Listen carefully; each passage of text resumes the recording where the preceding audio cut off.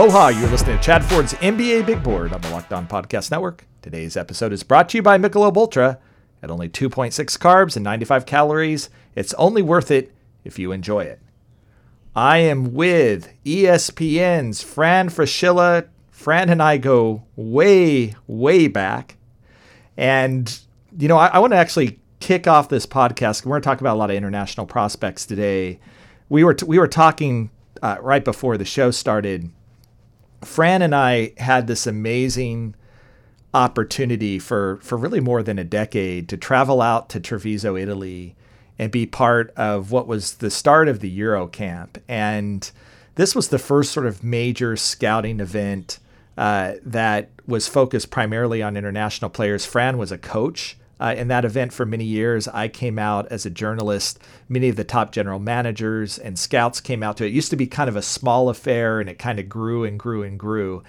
And, with Donnie Nelson leaving the Mavs after, 24 years, we thought it might be nice to just do a little shout out to him, because he was pivotal in making that work, a real pioneer in the international basketball realm. And, Fran, maybe you can reminisce a little bit, about all those times that we spent in Treviso together. Truly the coolest, most intimate scouting thing that I've ever been part of. No question, Chad. And it's missed, it's kind of fallen apart. The NBA Combine is still going strong, but the Euro camp was, it was a hidden jewel for us. Donnie Nelson and Kiki Vandeweghe particularly, along with one of my former players who was scouting for the Mavericks at the time, and a guy you got to know really well, Pete Philo, started the camp. And, that was at the beginning of my time at ESPN. Basically, your time at ESPN was right before me. And I remember going over there because it was going to be my first year on the coverage, the TV coverage. I walk into the gym, and of course, by that time I'd lived in Dallas. I got to know Donnie well because it's hard not to get to know Donnie Nelson. He's such a people guy. And I remember him saying, "What are you doing here?" And I said, "Well, I'm covering the camp." And he said, "No, you're coaching. You're going to coach at the camp." So he threw me in there. And then you and I were a part of a golden era of international basketball. The league had not yet accepted the international guys the way they do today. By the way, 3 of the 5 first-team All-NBA guys, international players. It was a new era. NBA scouts were trying to figure it out. You and I, as journalists, were trying to figure it out. And Donnie, along with being the guy that really started the whole Lithuanian Marciulionis deal going back to the late 80s and early 90s, Donnie was a complete pioneer.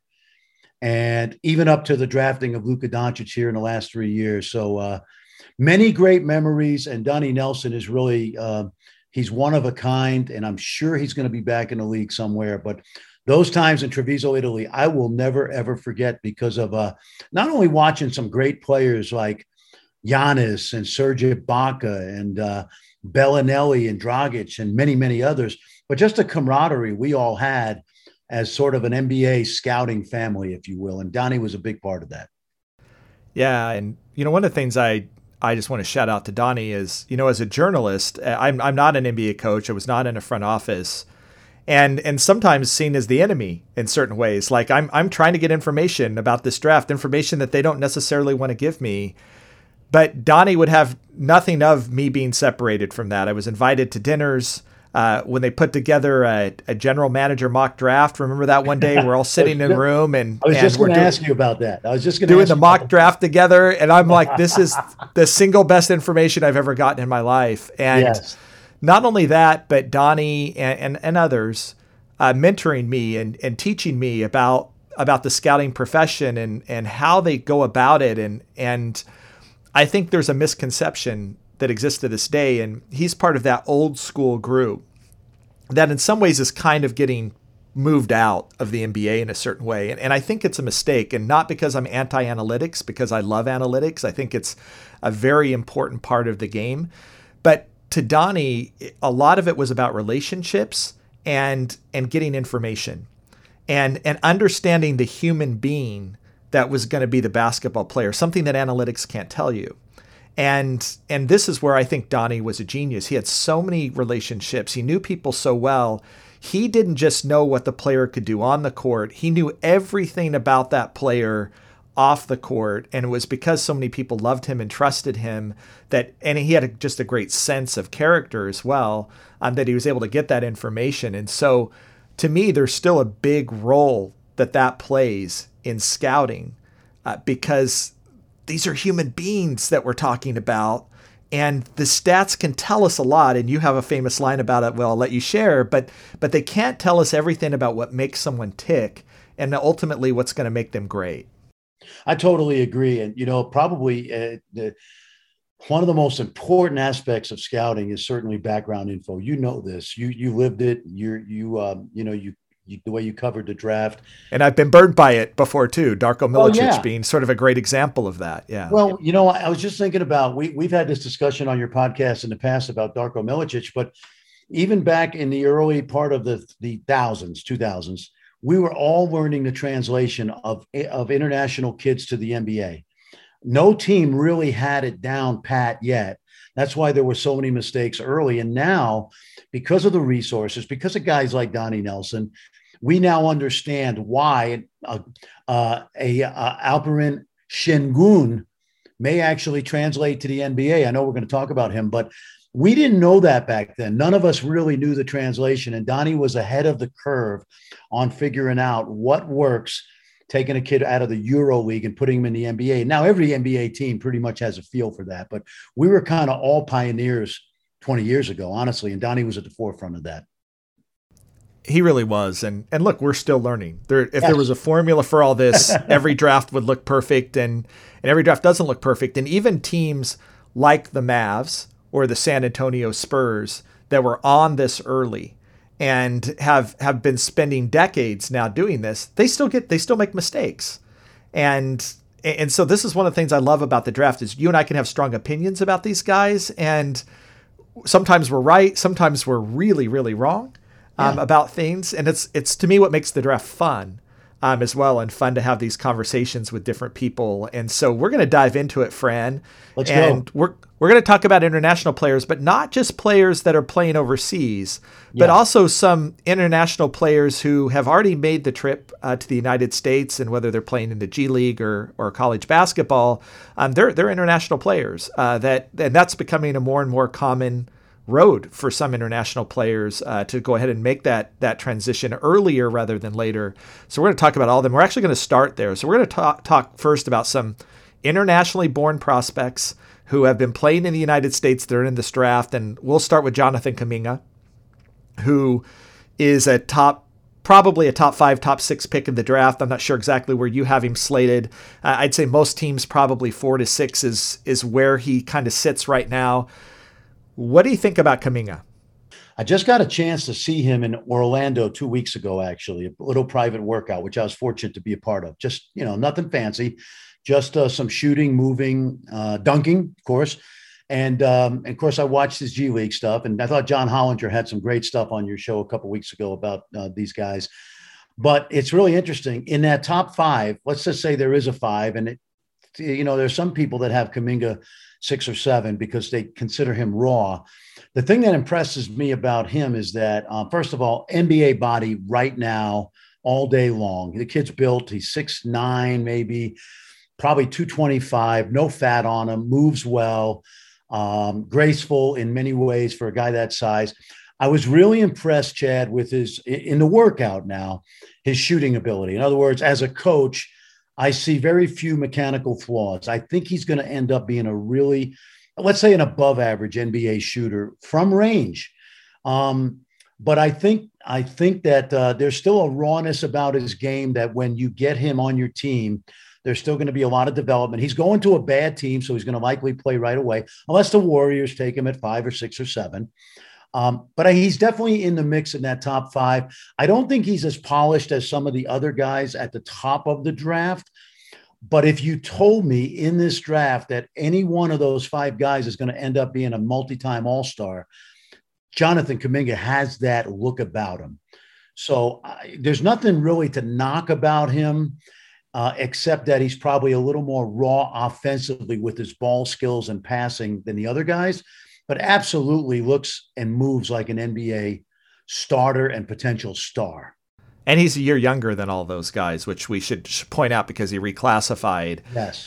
And so some of that, when you think about development, and you have COVID the year before, yes, which, wrecks some development and what have you, he should be not as far along as those other prospects. Yeah, very true. And so that's right. And so that makes his floor a little scarier than a Jalen Green or a Cunningham or an Evan Mobley or a Jalen Suggs. But I agree with you. The ceiling is right there with all of those other players right now. And let's also just point out that the G League competition that he was playing against was a very high level of competition for an 18-year-old to essentially reclassify, lose his summer, and then to come in and play against men every night, men who have been drafted, men who were first-round picks in the draft. That's the fact that he struggled. When you think about the level of competition he was playing against, I'm not sure he would have struggled that way if he had played at Duke or Kentucky, where I don't think the level of competition they played against was quite as tough. So unlike Kuminga and Jalen Green, who spent time in the G League this past year, a lot of these first-round picks are going to be in the G League next year. Kuminga gets that advantage of already being a professional player. A kid like Kai Jones, another international kid, young man from the Bahamas, is a perfect example. Been watching him since Treviso 3 years ago at the NBA Global Academy, and his raw upside is tremendous. He's the best runner in the draft. He shoots it from three, and he's 6'10", 6'11", but physically will not be ready to give an NBA team quality minutes early in his career. So that G League is going to come in handy for a lot of these guys. And Kai is a perfect example. I like a lot of things about him. He's a great young man. He loves to play. Being around him, he has a feel for the game that a lot of kids that come from the Caribbean usually don't have.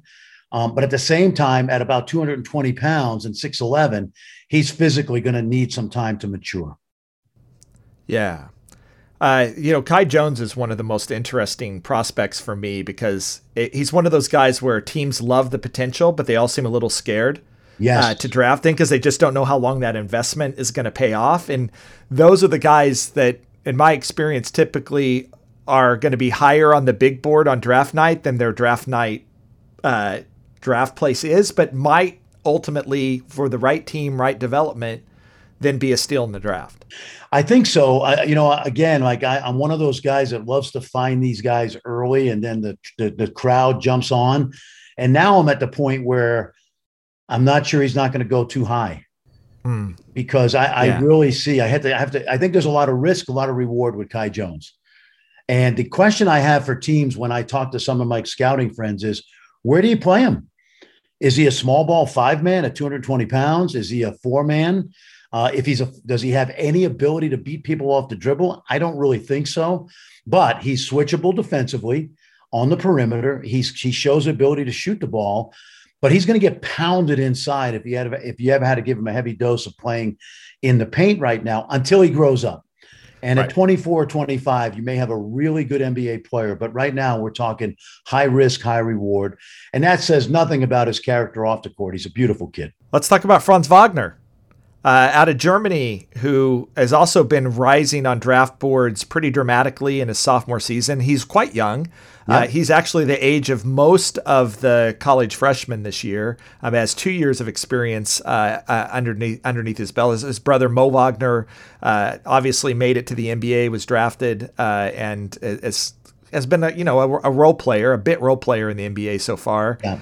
I think most people think Franz is a better prospect. What do you think about his pro potential? I like his pro potential. I don't love it. I think he's going to be a role player in the league also. I do. I think he had a really good opportunity late in the season when Isaiah Livers went down from Michigan, arguably their best player. Franz was probably their second best player, but 1 and 1A. I wouldn't argue with that.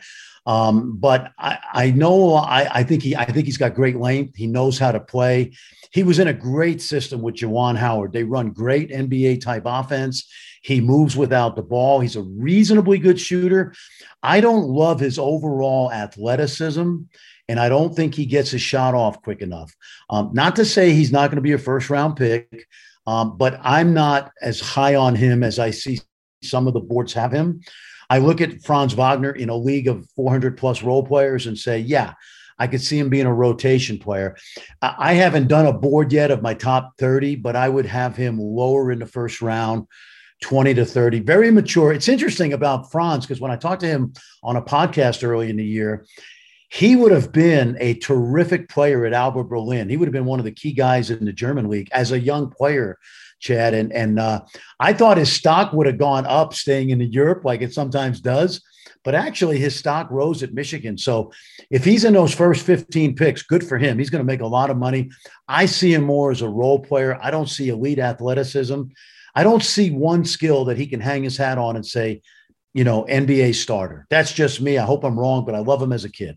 I think it's the ability to defend multiple positions that is getting teams excited. And he's an analytics guy all the way because of his high steal rate and high block rate, which are unusual together, but are one of the things, if you're wondering why analytics guys get high on people, first thing, go look at if their steal and their block rate are high together. It's something that they really like. And it is something that, for example, seeing Wagner play Scotty Barnes.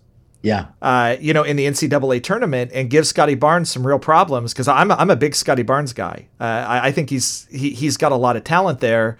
Those are the sorts of things that you're going to point to. I think the shot is going to be the swing skill for him for sure. If he becomes a 38 to 40% 3-point shooter, I think he's going to have a really nice career in the league. If that number is more like 32 to 34%, then I think he's more a marginal role player. Can I use my quote here?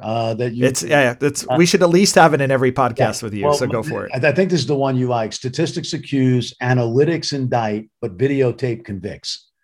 That's the one I like to use. And I was watching Franz play against UCLA, which was the last game Michigan played.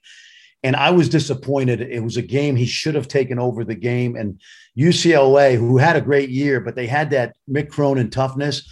They, Jaime Jaquez and Johnny Juzang and some of those other guys just bounced him around. And I wanted that to be his coming out party. Go get me 24 and 12 in a high level game. And he didn't do it. And that doesn't mean anything. That one game's not a be all end all.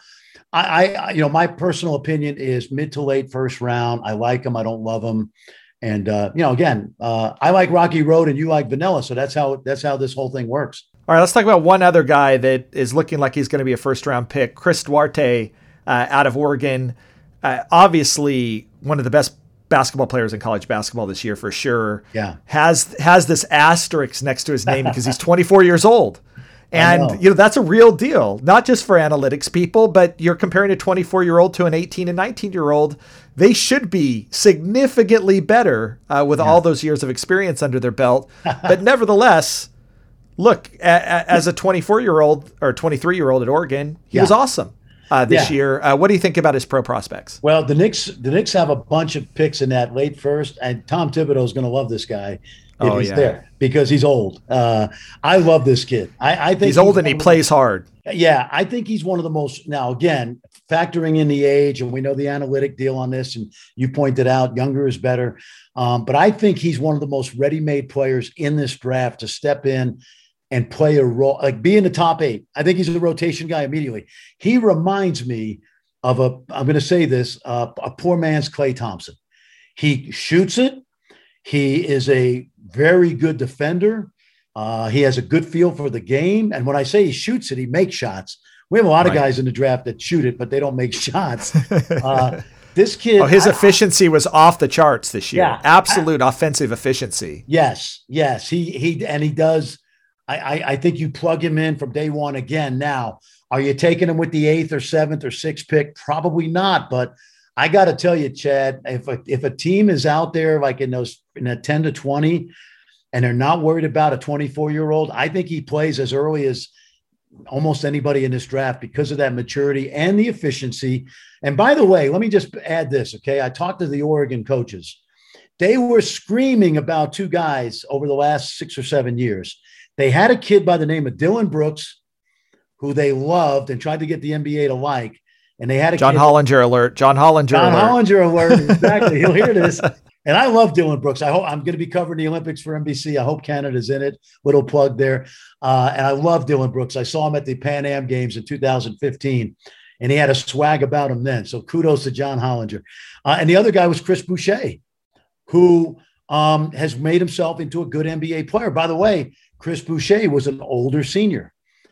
And so I see Chris Duarte as one of those guys. And by the way, Kai Jones, my comp for Kai Jones is Chris Boucher. Long, skinny, stretch big, who can, run, block some shots, and make threes. So, but anyway, getting back to Chris Duarte, minus being 24 years old, I love the kid. I think he's a plug and play guy. It's so interesting. My editor, Royce Webb, had to correct my column today because I referred to Chris Boucher as one of the Raptors' young core, and he's 28.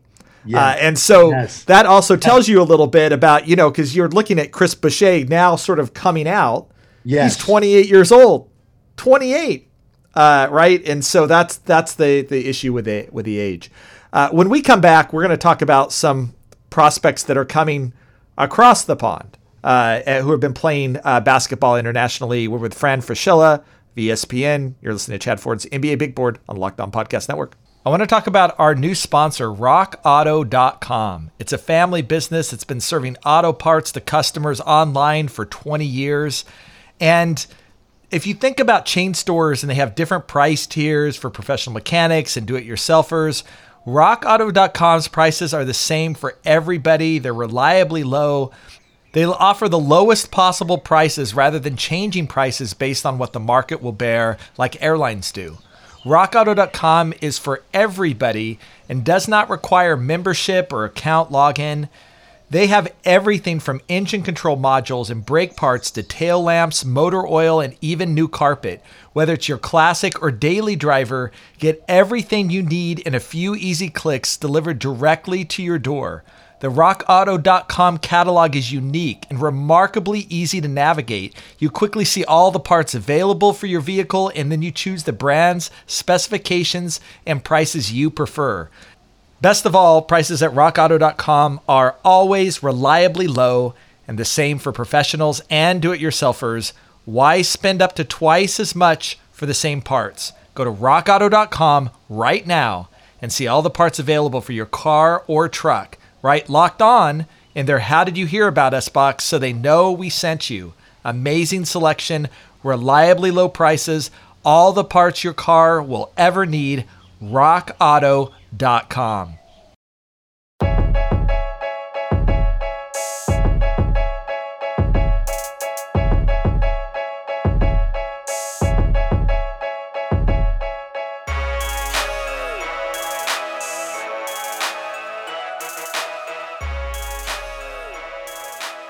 And we are back talking 2021 NBA Draft. I'm with ESPN's Fran Fraschilla. We're talking about international prospects, and we started talking about some international prospects that actually have been playing here in the United States, college basketball, Jonathan Kuminga in the G League. Now we're going to start talking about some international prospects that are playing overseas right now. Let's talk about the guy who's the highest ranked guy on my board, though it's close, Josh Giddey. Yeah. Out of Australia. Big point guard, point forward, exceptional feel for the game, tough as nails, actually having a pretty productive season as an 18-year-old in the Australian League. What do you think about his pro prospects? I like him. I like the big point guard stuff. He really sees the floor. He's well coached. I hate to say it this way, but those kids are probably going to get better coaching than college coaches give a college kid, because he's around men, pick and roll in Australia, Chad, just like Europe is really important to an NBA point guard. So Josh has that and that size to see over people. And again, kudos to Josh for having a great year as an 18-year-old in a man's league. I'm one of those people now. I have a lot of Australian friends who probably are going to listen to this. I don't think the Australian League is as good as everybody makes it out to be. Not to say that LaMelo Ball can't be rookie of the year, which he was this week. Here's my thing with Josh. He's got to shoot it better. That's a big concern for me is that, you and I were at the Euro camp, to mention the Euro camp again, when we had the youngest player to ever come to that camp. And I think he was 15 or 16, Tomas Satoransky. Yeah. You remember when Tomas came? Yeah, of course. And we were very excited about him. We were all excited to see this 16-year-old kid play at the Euro camp. And hey, he's in the NBA playing 18 minutes a game now. But I worry about Josh long-term if the shot doesn't come around, because then I think you've got a big point guard who people can go under screens, play off of. And again, he's a kid that I'm not sure if he's taken 8th, 13th, 15th in that range, that is going to automatically step into your rotation. I think you're going to nurture him. He needs to take a step that is not necessarily a lot of high-level NBA minutes, so you might see him jumping back and forth. But hey, at 6'8", sees the floor, great feel, tough kid, basketball background, family background. In this draft, it's a good pick in that, I would say 10 to 18 range. Yeah. Look, Ricky Rubio is another great example of a phenom who wasn't a phenom in the NBA because of that lack of a killer jump shot. Yeah. It's obviously a concern. He's young, and there's things that you can teach and things you can't teach. The way he sees the game at his age, can't teach that. Right. Shots do get better for some prospects. Yeah. And, a lot of people throw out Ben Simmons and say, what's this obsession with big point guards that can't shoot? Ben Simmons. I actually think Ben Simmons in some ways is an outlier in that not only has he not gotten better, but in certain ways he's kind of regressed on the shot. And I don't think it's always fair to just point. And by the way, Ben Simmons is still a very valuable NBA player because he's, one of the top 5 defenders in the game, and that's going to get you something. But that's the question for Giddey for me. Obviously, the jump shot, and he's not an elite athlete. Agreed. I want to compare him to some. We have a lot of NBA. You have a lot of NBA listeners that are saying, Tomas Satoransky, who is that? Well, he plays 18 minutes a game for the Chicago Bulls. He's been in the league a while. But, Tomas always had that stigma of having a really good feel for the game at 6'7", but not being able to keep a defense honest. So Josh can do that. And again, we can't expect a kid like this. I don't care if he played at Duke this year or play at Australia, to come in right away, take the league by storm. But at 6'8", great feel for the game. There's a lot to work with there. No question about it. All right, let's talk about Alperen Sengun. Yeah. Who is probably one of the most divisive prospects in this draft. He's putting up monster numbers in Turkey in a really good league as an 18-year-old. You can't ignore that.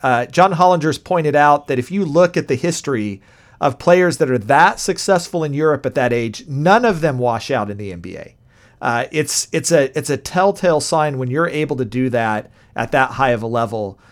But there are questions about how his game translates to the modern NBA, where teams want bigs that can stretch the floor, teams want switchable bigs that can go out and guard on the perimeter, where Sengun, for the most part right now, is playing a more traditional center role at Turkey, though there's clearly some potential there for that to be a bigger part of his game. What do you think about ultimately his NBA prospects? Well, I thought John Hollinger, when I was listening, I love listening to your podcast. John really broke him down well. Go back and listen to that podcast with John. I thought he really nailed it. It's funny. When I first started hearing about this kid and started watching him, Chad, I thought what everybody else thought. I said, there's no way this kid translates to the league. This is back in the fall. The more I watch, the more I pay attention, the more I see some things that he does that are going to work in the league. You take Nick Vucevic, who's now a 2-time All-Star, who is really a load inside. And he comes to mind. Obviously, Enes Kanter because of the Turkish background. I think he's going to make it. I think he should go higher than a lot of people have him. I don't know where you have him, but I kind of, if I did a board right now in my head, he would be inside my top 10. And one of the things, here's my tiebreaker, Chad. I've been doing this for 15 years.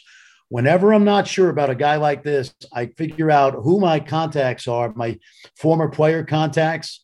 I did this with Casey Shaw and Devin Booker's dad about Gallinari years ago because they were on the same Milano team. I've called Kyle Wilcher. I've talked to Amat Mbai, who played at Oklahoma. My son was his best man and now is a star in the Turkish league and is going to start for the French Olympic team. He'll be the only non-NBA starter. Both of those guys, I talked to Amat last night. He said, he calls me coach. He said, Coach, he is way stronger than you realize. He said, he is a monster inside physically. And those guys both think he will translate to the league. I got to think the analytics are off the chart on him. They're off the chart. Yeah, and what he's done, to your point and John's point, in that league, which could be the second best league after Spain in Europe, the domestic leagues, there's got to be 25 former NBA players in that league.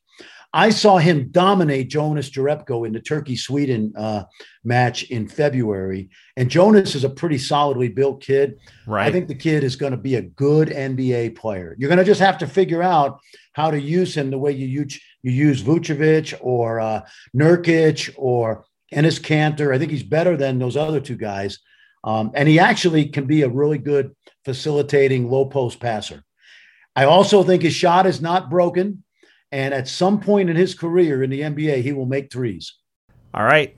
This is, for listeners, this is one of the most polarizing prospects. I've talked to teams that have him like 6, 7 on their board, especially teams that rely a lot on analytics and what have you. I have teams that have him in the late 20s. And this is very rare at this time of the year that you're going to see this polarizing of a prospect. Be really interesting to see where he goes on draft night and how it translates. One last thing. The kid at 18 was the MVP of the Turkish League. MVP of the Turkish League. Yeah. Yeah. That's some Luka Doncic stuff. Yeah. And I'm not comparing them. They're not anything like each other as basketball players, but that was the level of production that Luka Doncic was doing. Now, even in a better league, obviously, but nevertheless, impressive stuff. Usman Garuba, playing for Real Madrid, playing for big time, international team. Can't really get better level of competition. Plays significant minutes as a young man. Defensively projects as an absolute monster in the NBA. I don't think there's any question. That's why he's on the floor. Offensively, major question marks about what he's going to do offensively. Where do you have him? High. I have him high. When I say high, I mean, he's certainly inside my top 15, 16, 17. Again, young player at a high level. There's things he has to do better. One thing interesting about him that I think is a big plus is later on, the second half of his year at Real Madrid, he's actually shooting the three and making threes, which is not part of his game as a young player, but he's going to be an acceptable three-point shooter in the NBA, if not get all the way up to average. But what you love about him early in his career is, first of all, high motor. Kid plays his butt off every night. Ability to rebound the basketball. He can defend multiple positions, including some guards.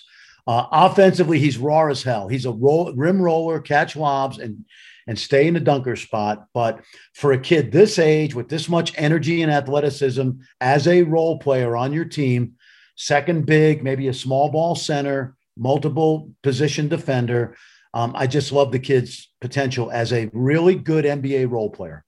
As people have compared him to OG Anunoby, and I had lunch with Sergio Scariolo, the Spanish national team coach, who is obviously with the Toronto Raptors, about a month ago. And I asked him, he coaches OG. He said, no, not that good on the perimeter, but can guard bigger guys inside. And to me, I would say, and if he ever turns out to be this good, he'll be a really good player.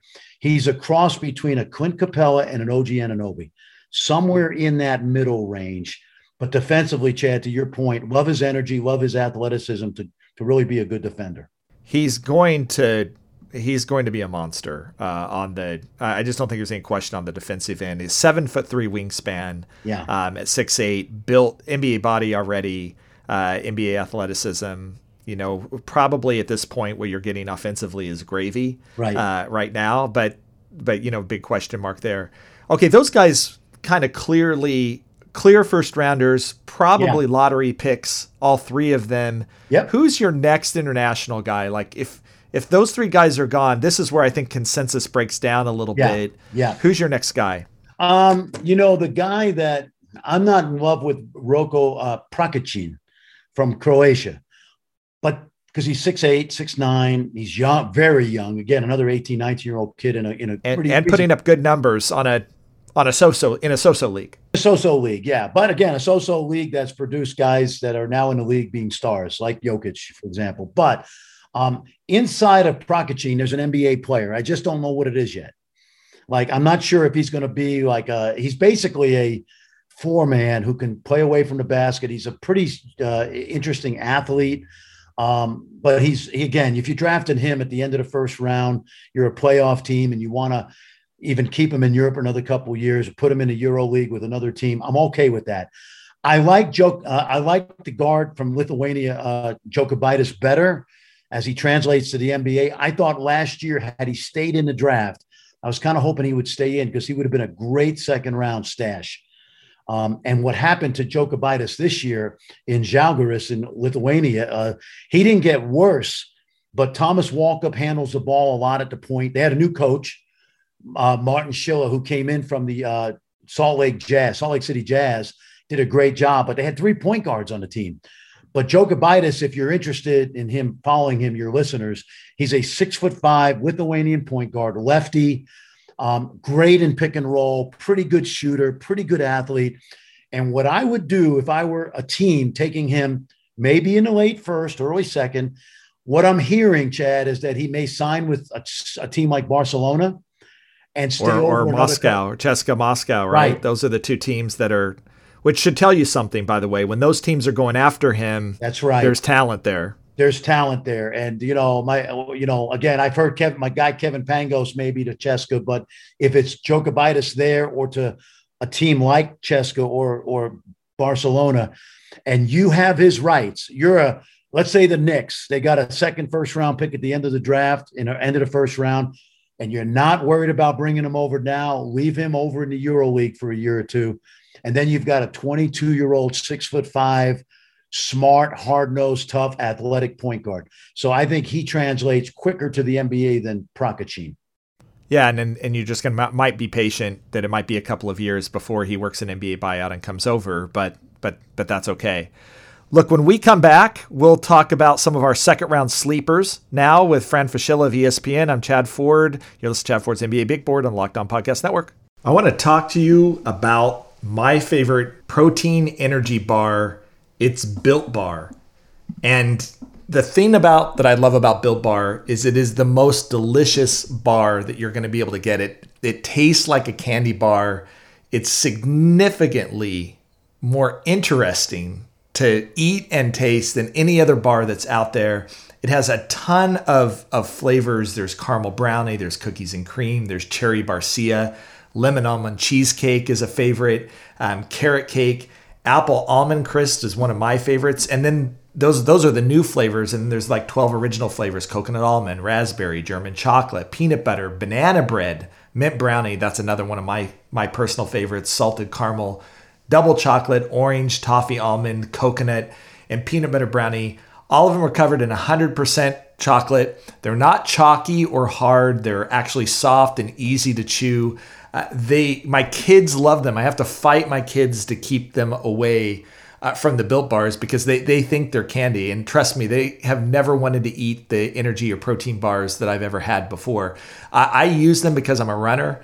And I love them because they give me energy, and they have low calories, they're low sugar, they're high protein, they're high fiber. If you're on the keto diet, which some of my family members are, it's great as well. Go to BuiltBar.com, use promo code LOCKED15, and you'll get 15% off your next order. Use promo code LOCKED15 for 15% off at Built Bar.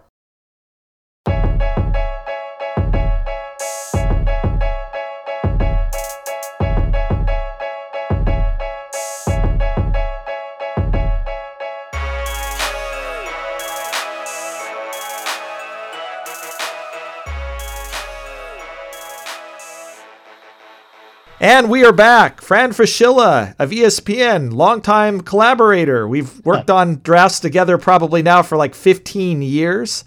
Love having Fran. You know, one of the things about Fran is the amount of work that he puts into this, scouting, talking to contacts. I've sat next to him on the set where he's got this thick book that he personally puts together with every prospect in the draft. It's incredible.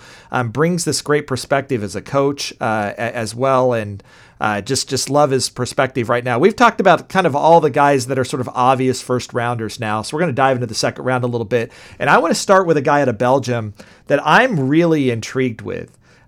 This is a guy that I'm wondering a little bit why he might not be higher on boards. Rafael Barlow of Draft Junkies has been on him for a long time, been making videos about him. Vrins Blindberg out of Belgium, who to me, Fran, sort of fits the model of what NBA teams are obsessed with right now.''He's got size. He's a good ball handler. He sees the floor well. He can shoot the basketball. He's a solid athlete. He kind of fits the mold of this 6'10", 3-and-D guy. Now he's doing it in a league that, again, isn't the Euro League, isn't the Turkish League. What do you think about him as an NBA prospect? Well, he's intriguing because of everything you said. He's really a 6'10" playmaking forward. I wouldn't necessarily call him a point guard, Chad. I don't think he can. He definitely cannot guard point guards, and physically still immature. Does not have an NBA body yet. He's probably 190. But at 6'10", he's a masterful pick and roll player. He's a great passer in a half court. I could see a team, if he stays in this draft, take him in the second round and again, work with him because he is a unique player. I worry about some things physically and on the defensive end. And I'm not convinced that his shooting is where it needs to be right now. He's made a big jump in his shooting in a year. But again, at 6'10", and as good a passer as you'll find outside of maybe some of the top guys at the top of the draft, all teams should be taking a look at this kid as a second round stash guy.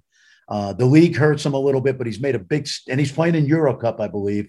So he is getting some competition there, but he had a really good year and he's a unique player because you don't see guys at that size have that kind of playmaking ability. Yeah. The more that I watch the tape on him, the more that I just wonder, especially when you're getting in the 20s, now in this draft, why he isn't worth the risk. I'm not comparing him to Poku, but you at a certain point, you take Poku because of how intriguing he is, even if you don't know how any of this is necessarily going to translate. And his body is way ahead of Poku's at this point, even though he needs a lot of work there. Let's talk about Ariel Hukporti. Big time center defensively. You can see the appeal. Definite questions about offense. Been a bit of a turnover machine as well this year. How's he coming along? This kid, if you walk down the street or if you saw him at a workout, you would absolutely fall in love with him because at 7 feet, he's a tremendous athlete. He looks the part. Interestingly, he was in a really good club in Germany, Ludwigsburg, with a great coach there. He left there to go to Lithuania and play on essentially the worst team in the Lithuanian league. There's a lot of intrigue about him because of the size and athleticism. My intel tells me maturity issues and work ethic at an early stage. The light has not come on yet. But when you watch him on tape and when you watch him in a workout, you will love this kid. I think he's a feast or famine, boom or bust guy because of the size. But I also, you said it earlier, intel, background information, critical when you draft an international guy. So teams are going to have to really dig in. My sources in Germany say he's a nice kid, but there aren't issues that he has to overcome. I mean, work ethic's a big deal, believe it or not. To be a really good NBA player, work ethic is a big deal. So the jury's out on him, not from a physical standpoint, but from how much does he want to be a good NBA player someday. But he's there for the taking in the second round. I personally would not use a first round pick on him. Johan Bagarin, French combo guard, elite athlete, coming along this year, playing in Paris. What do you think about his NBA prospect? Let me practice. I got to practice for all my radio shows. Juan Begarin. Okay. See, I've been working on that. Okay. Interesting. Comes from a place, Guadeloupe, which is a former French colony, although they still may be part of the French. I don't know if they're a protectorate or not. I don't know my geography, but Michael Pietris came Michael from Pietris, Guadeloupe. yes. Ruddy Beaubois, who we saw at Eurocamp, Rony Turiaf. So the one thing you know about those kids from Guadeloupe as they come over to France and play in INSEP, which Juan did, was they're usually very athletic. All those guys we mentioned, very athletic. I like him. He's intriguing to me at his age. He only played Pro B this year, which is a little lower level than Pro A, but still a good level. He's one of those kids, I tell people, he turns 19 in August, by the way. He's one of those kids that you see on the AAU circuit in America, and you hear he's going to Auburn or Kentucky or Georgia, and you go, yeah, he's an SEC athlete. He's built like a linebacker, great downhill, terrific jumper. There's a lot of things to like about him. He's got really good ball skills. He's not yet a mistake-free player. He does a lot of crazy stuff on the court that's going to have to be weaned out of his game. But I got to think there's some teams, if he stays in second round, steal at his age, athleticism off the charts. All right. Those are some of the interesting international guys coming across the pond. I'm going to talk about a few second rounders who have been playing college ball but are international players. Yep. We have a huge following, Fran. I don't know, from Portugal. Yeah. And every time I mention Neemias Keita, my Twitter account blows up. Every time. The entire country of Portugal right now is hanging their hats on this. So we're gonna talk about Neemias Keita out of Utah State, who was considered a potential draft prospect as a freshman. Didn't have a great sophomore year, came back as a junior, had a really dominant year. Obviously can rebound, block shots. Offensively, there's some really intrigue there. Questions about how foot speed, a little bit about how he's going to be able to defend on the perimeter, be a switch defender. What do you think about his NBA prospect? I happen to like him. Now, one other piece of information: between his freshman and sophomore year, he suffered a serious injury. So his sophomore year was up and down because he really never got back in the groove. And this year he did. 7 feet, 240, 21 years old. What I love about him in a league, again, with role players, he's a rebounder, shot blocker, rim to rim runner. Offensively, not bad, Chad. He uses both hands around the basket.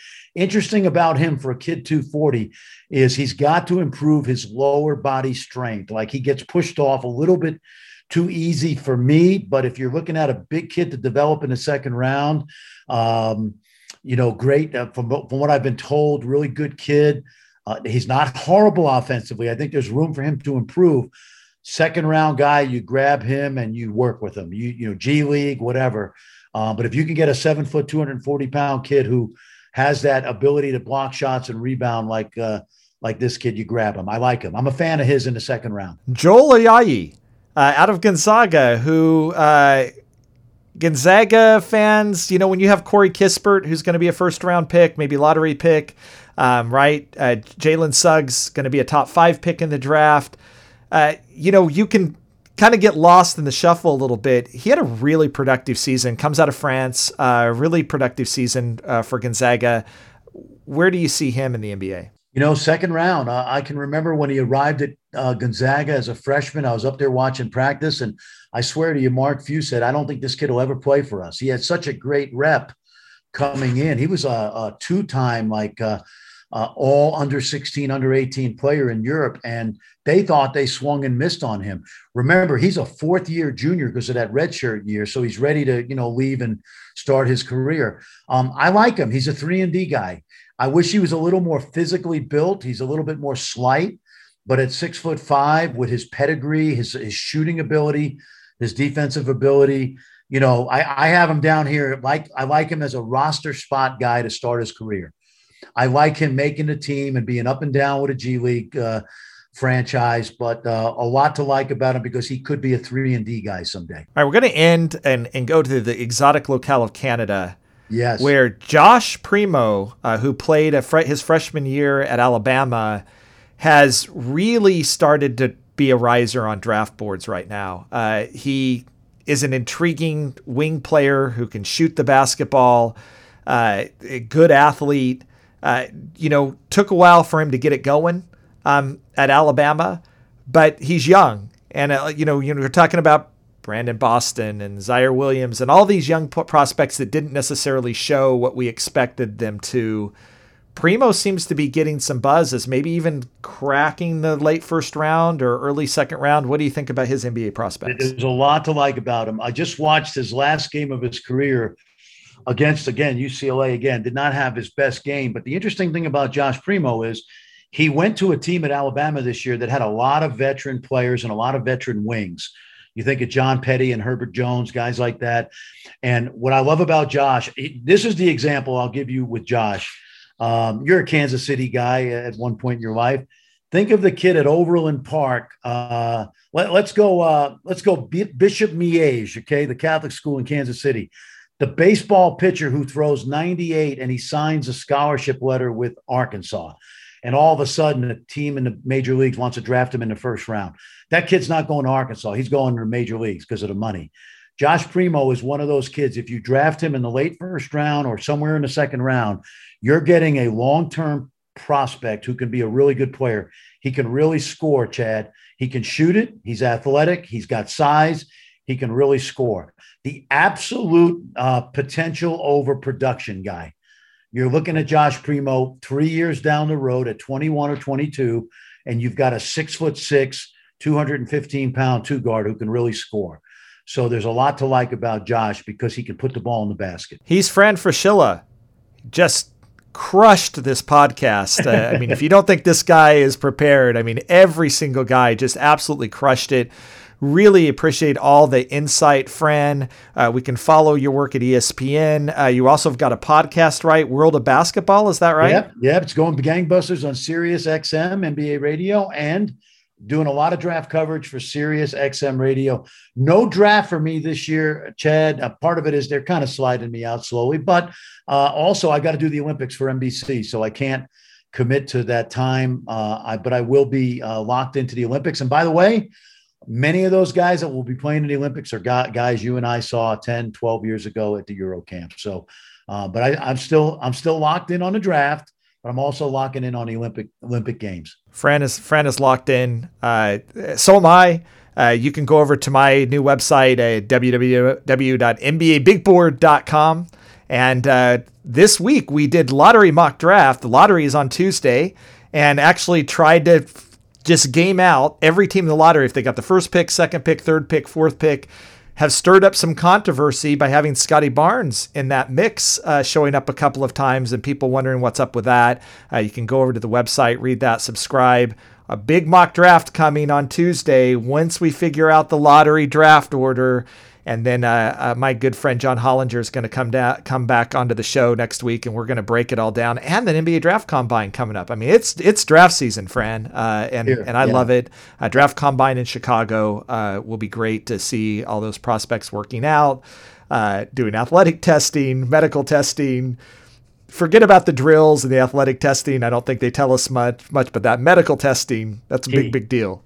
The number one X factor in the draft is a guy healthy? And are we going to pay him millions of dollars if he's somewhat broken down? And if you make that mistake, Chad, as you and I know, your owner wants to have a little talk with you. Exactly. So look, so much to look forward to. Hope you keep coming back to the podcast, the NBA Big Board podcast and Locked On Podcast Network. Make sure you check out Fran's stuff over at Sirius. So much stuff happening over at the website, NBABigBoard.com. Almost going to be daily updates from now on. Make sure you go over, give us your email, subscribe. There's free subscriptions. You can do paid subscriptions. Really could appreciate your support.